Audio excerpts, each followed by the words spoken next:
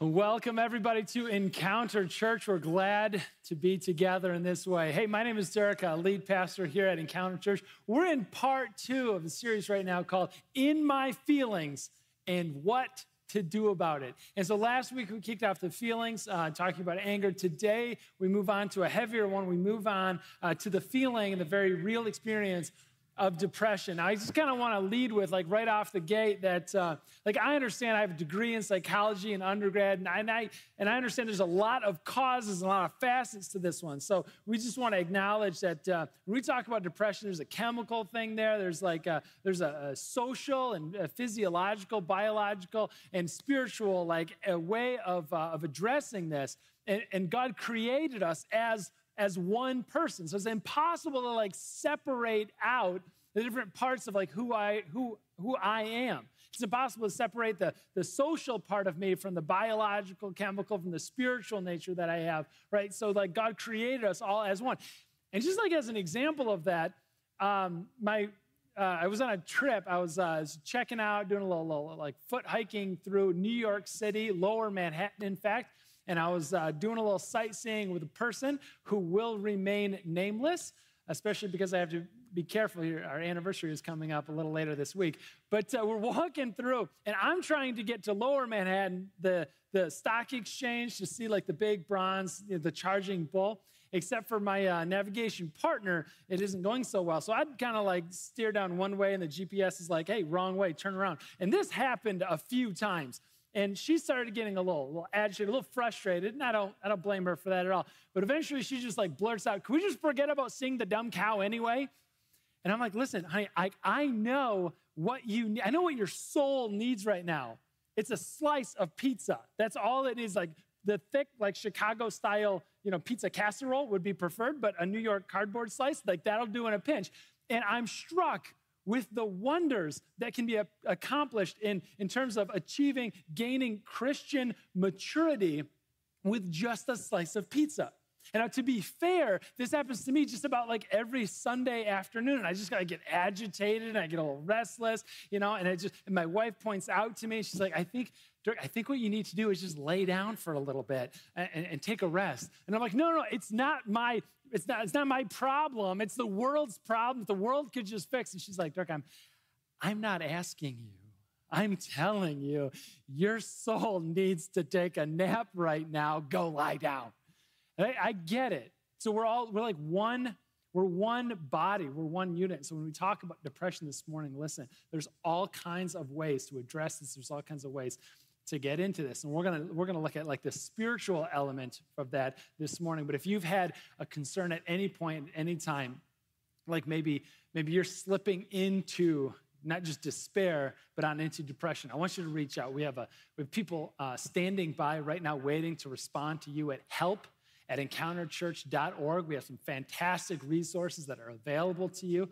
They would love to hear, and they're ready to reply to you live right now within a couple of minutes even, with some of those resources that I have benefited from personally and have journeyed through with others here in our church community as well. help@encounterchurch.org. I do want to acknowledge this morning that depression, despair ahead of it, this is equal opportunity, that we are all susceptible to it, and nobody is exempt from it. And where it begins, I think, this is where maybe a lot of us are. It begins with that moment of discouragement.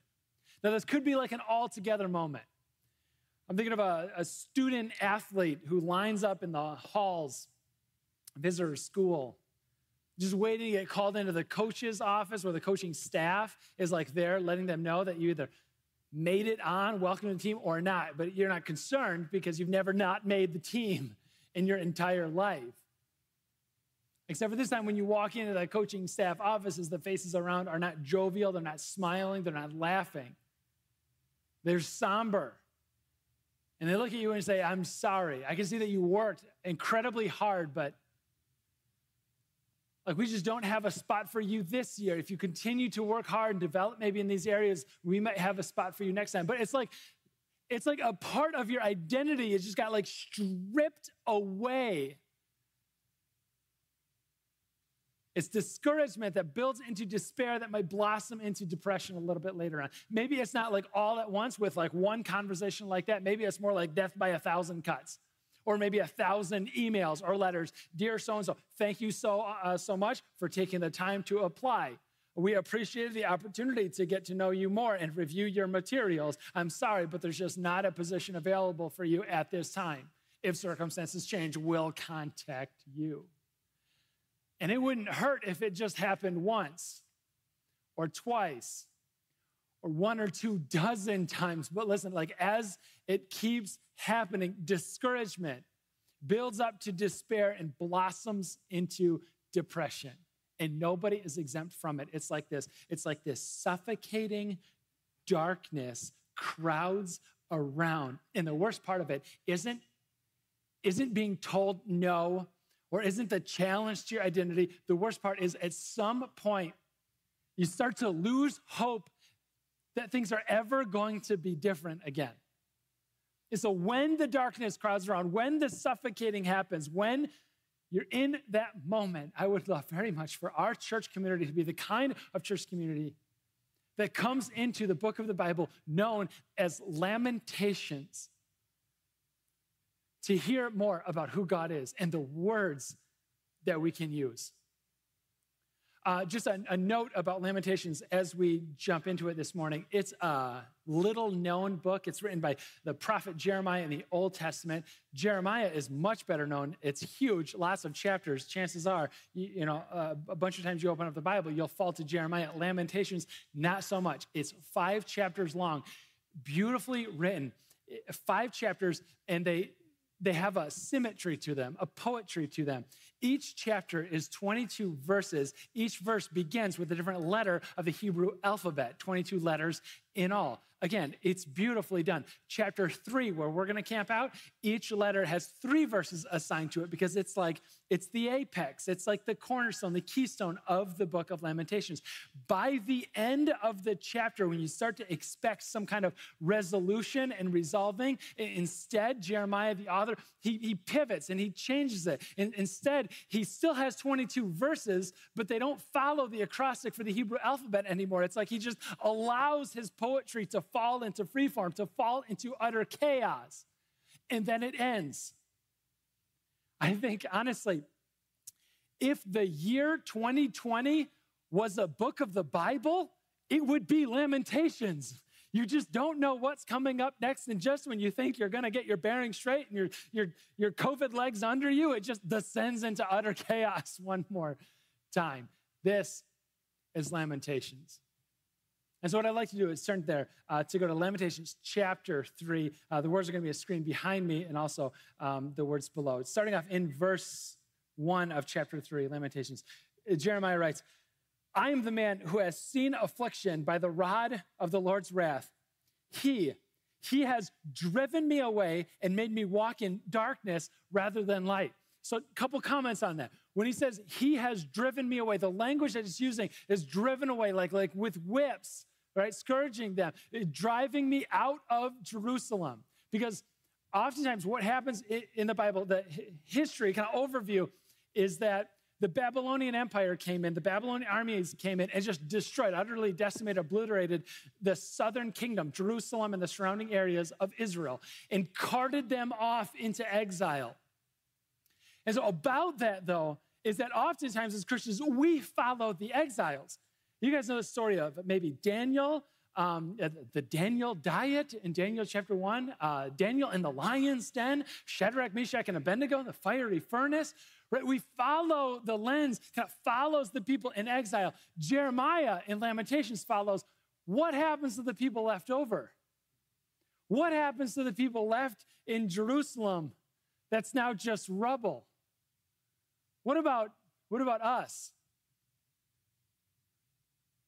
And he asks, makes this comment, driven away, made me walk in darkness. There's that suffocating darkness rather than light.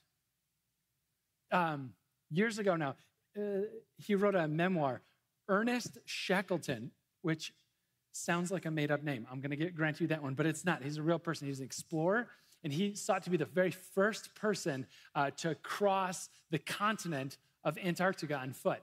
And so the plan was pretty simple. He's going to sail with his guys as far south as he could, and then And then when he couldn't go any further, he'd disembark the ship and he would march across the continent on foot and get on a different ship to take him home.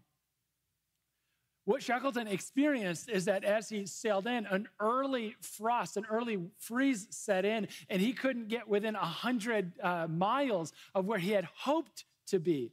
And the temperatures just continue to plummet. It slowed them down. They disembarked thinking they could make it. They were in the middle of winter in Antarctica and realized they could not press on. They had to camp there for the winter. They're just stuck. And in his memoirs, he writes about this. He goes, the worst part about the experience, it wasn't the biting cold.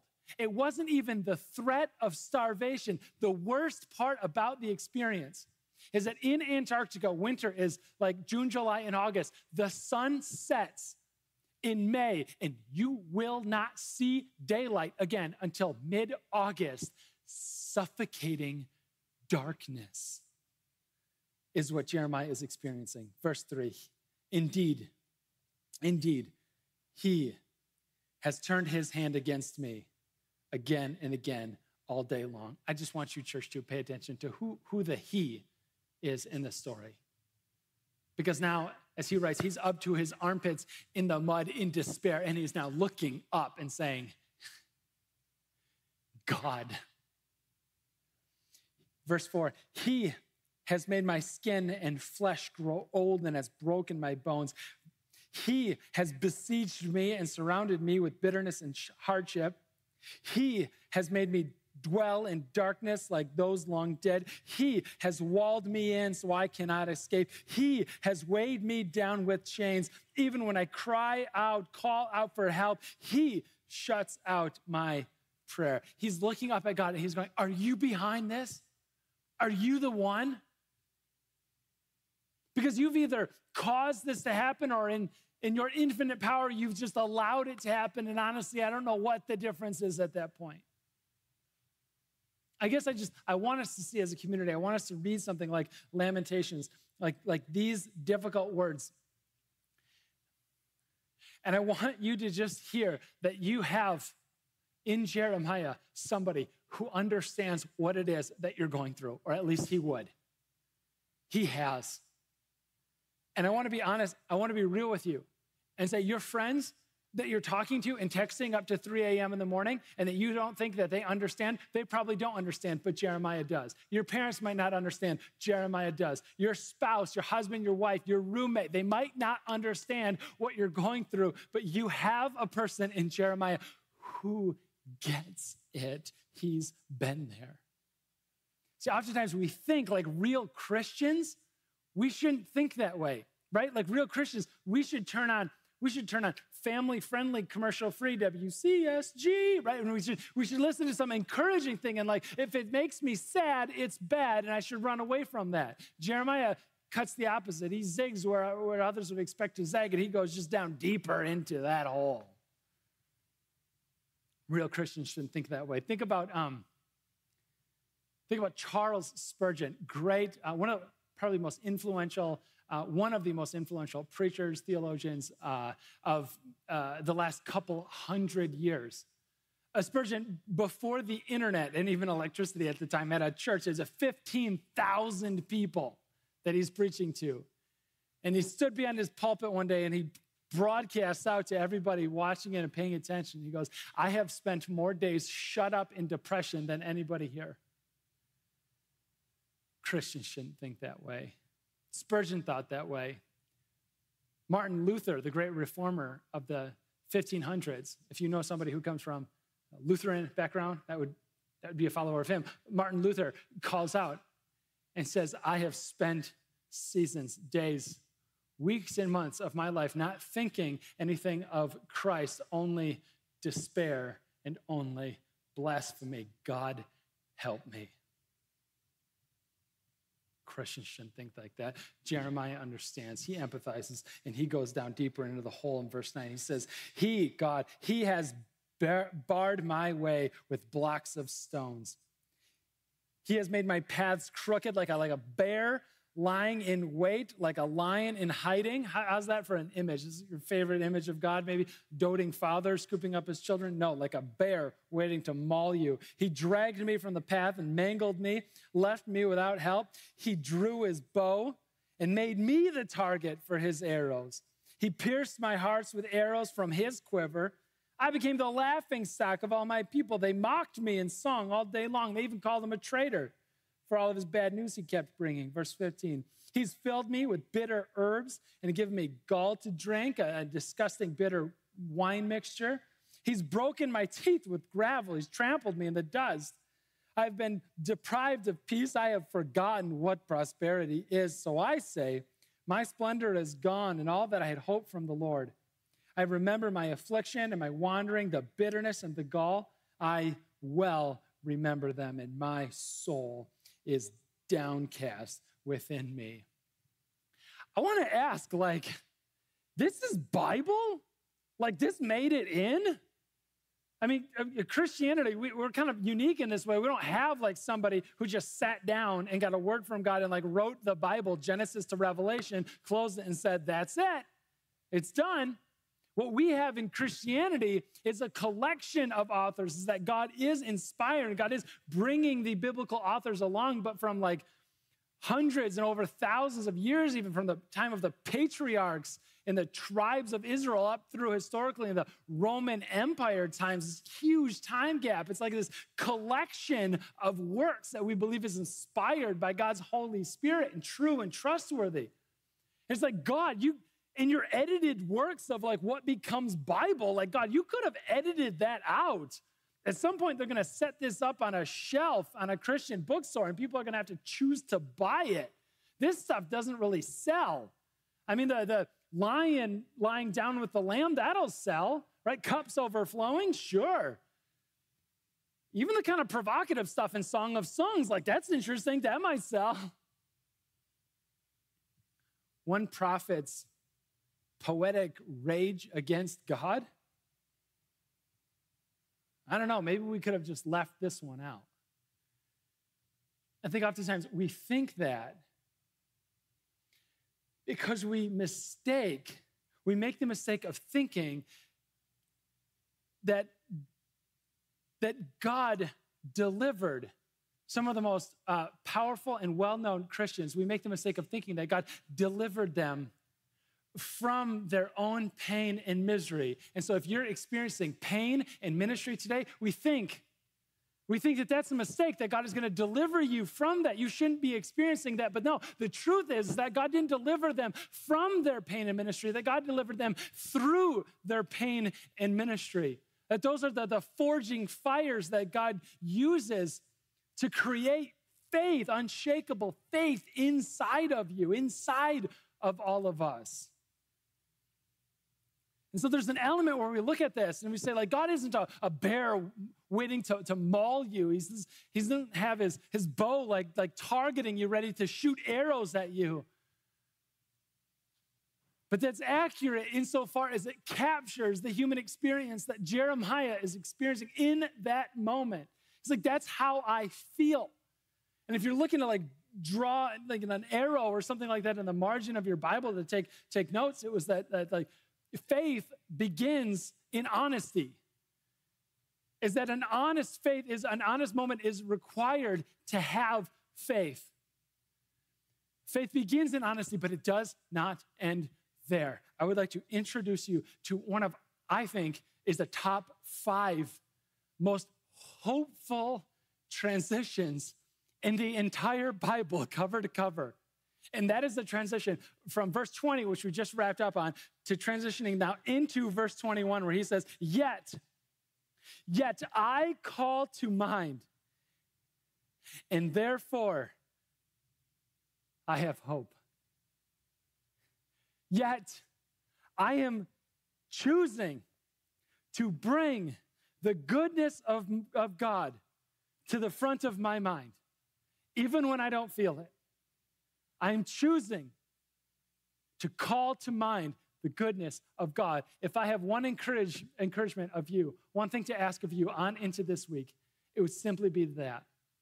Call to mind the goodness of God. When your discouragement begins to build into despair, and that despair blossoms into depression, call to mind the goodness of God. That's what Jeremiah does here. Verse 22, because of the Lord's great love, we are not consumed. For his compassions never fail. They're new every morning. Great is your faithfulness. I say to myself, the Lord is my portion. Therefore, I will wait for him. I mentioned Luther, Martin Luther earlier, and this calling to mind the goodness of God. That he was known to go into an empty room, into an empty classroom at the university, to lock the door behind him. And I think we could all take a note from his playbook. And he would rant and he would rage. He would say, no, regardless of what I'm sensing, regardless of what I'm feeling in this moment, he said, I have not been abandoned. I have not been forsaken. The Bible tells me so, and Jesus' death proves it so. I have not been abandoned, nor have I been forsaken. Martin Luther, I wonder what it looks like for us to do the same thing. If you need to go into a room by yourself, maybe wherever you are right now, shut the door so nobody can hear you and think you're a little off your rocker. Just go in there, have some time, and talk to yourself. I read earlier that you're the most influential person in your life is you, because you talk to yourself more than anybody else does. So talk to yourself and say this.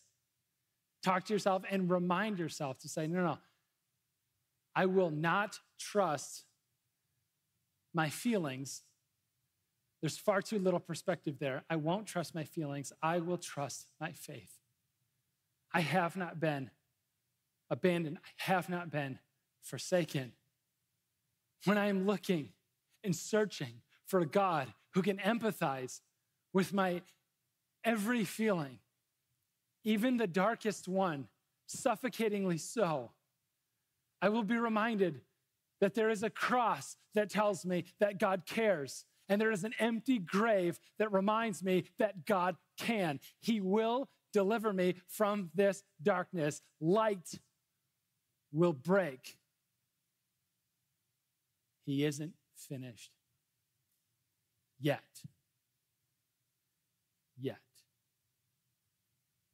My encouragement for you is just simply that.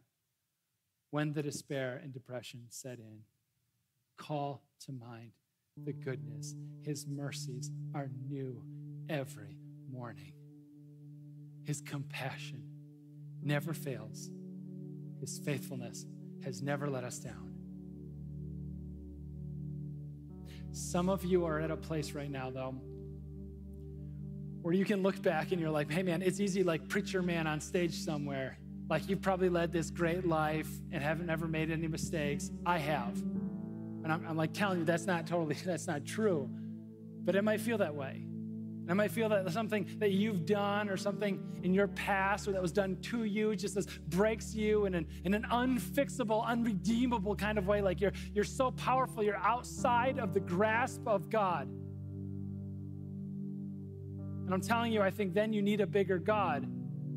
But if you come to that place where you're like, no, God is still punishing me for that thing that I've done or that was done to me, for that thing that I've believed, God is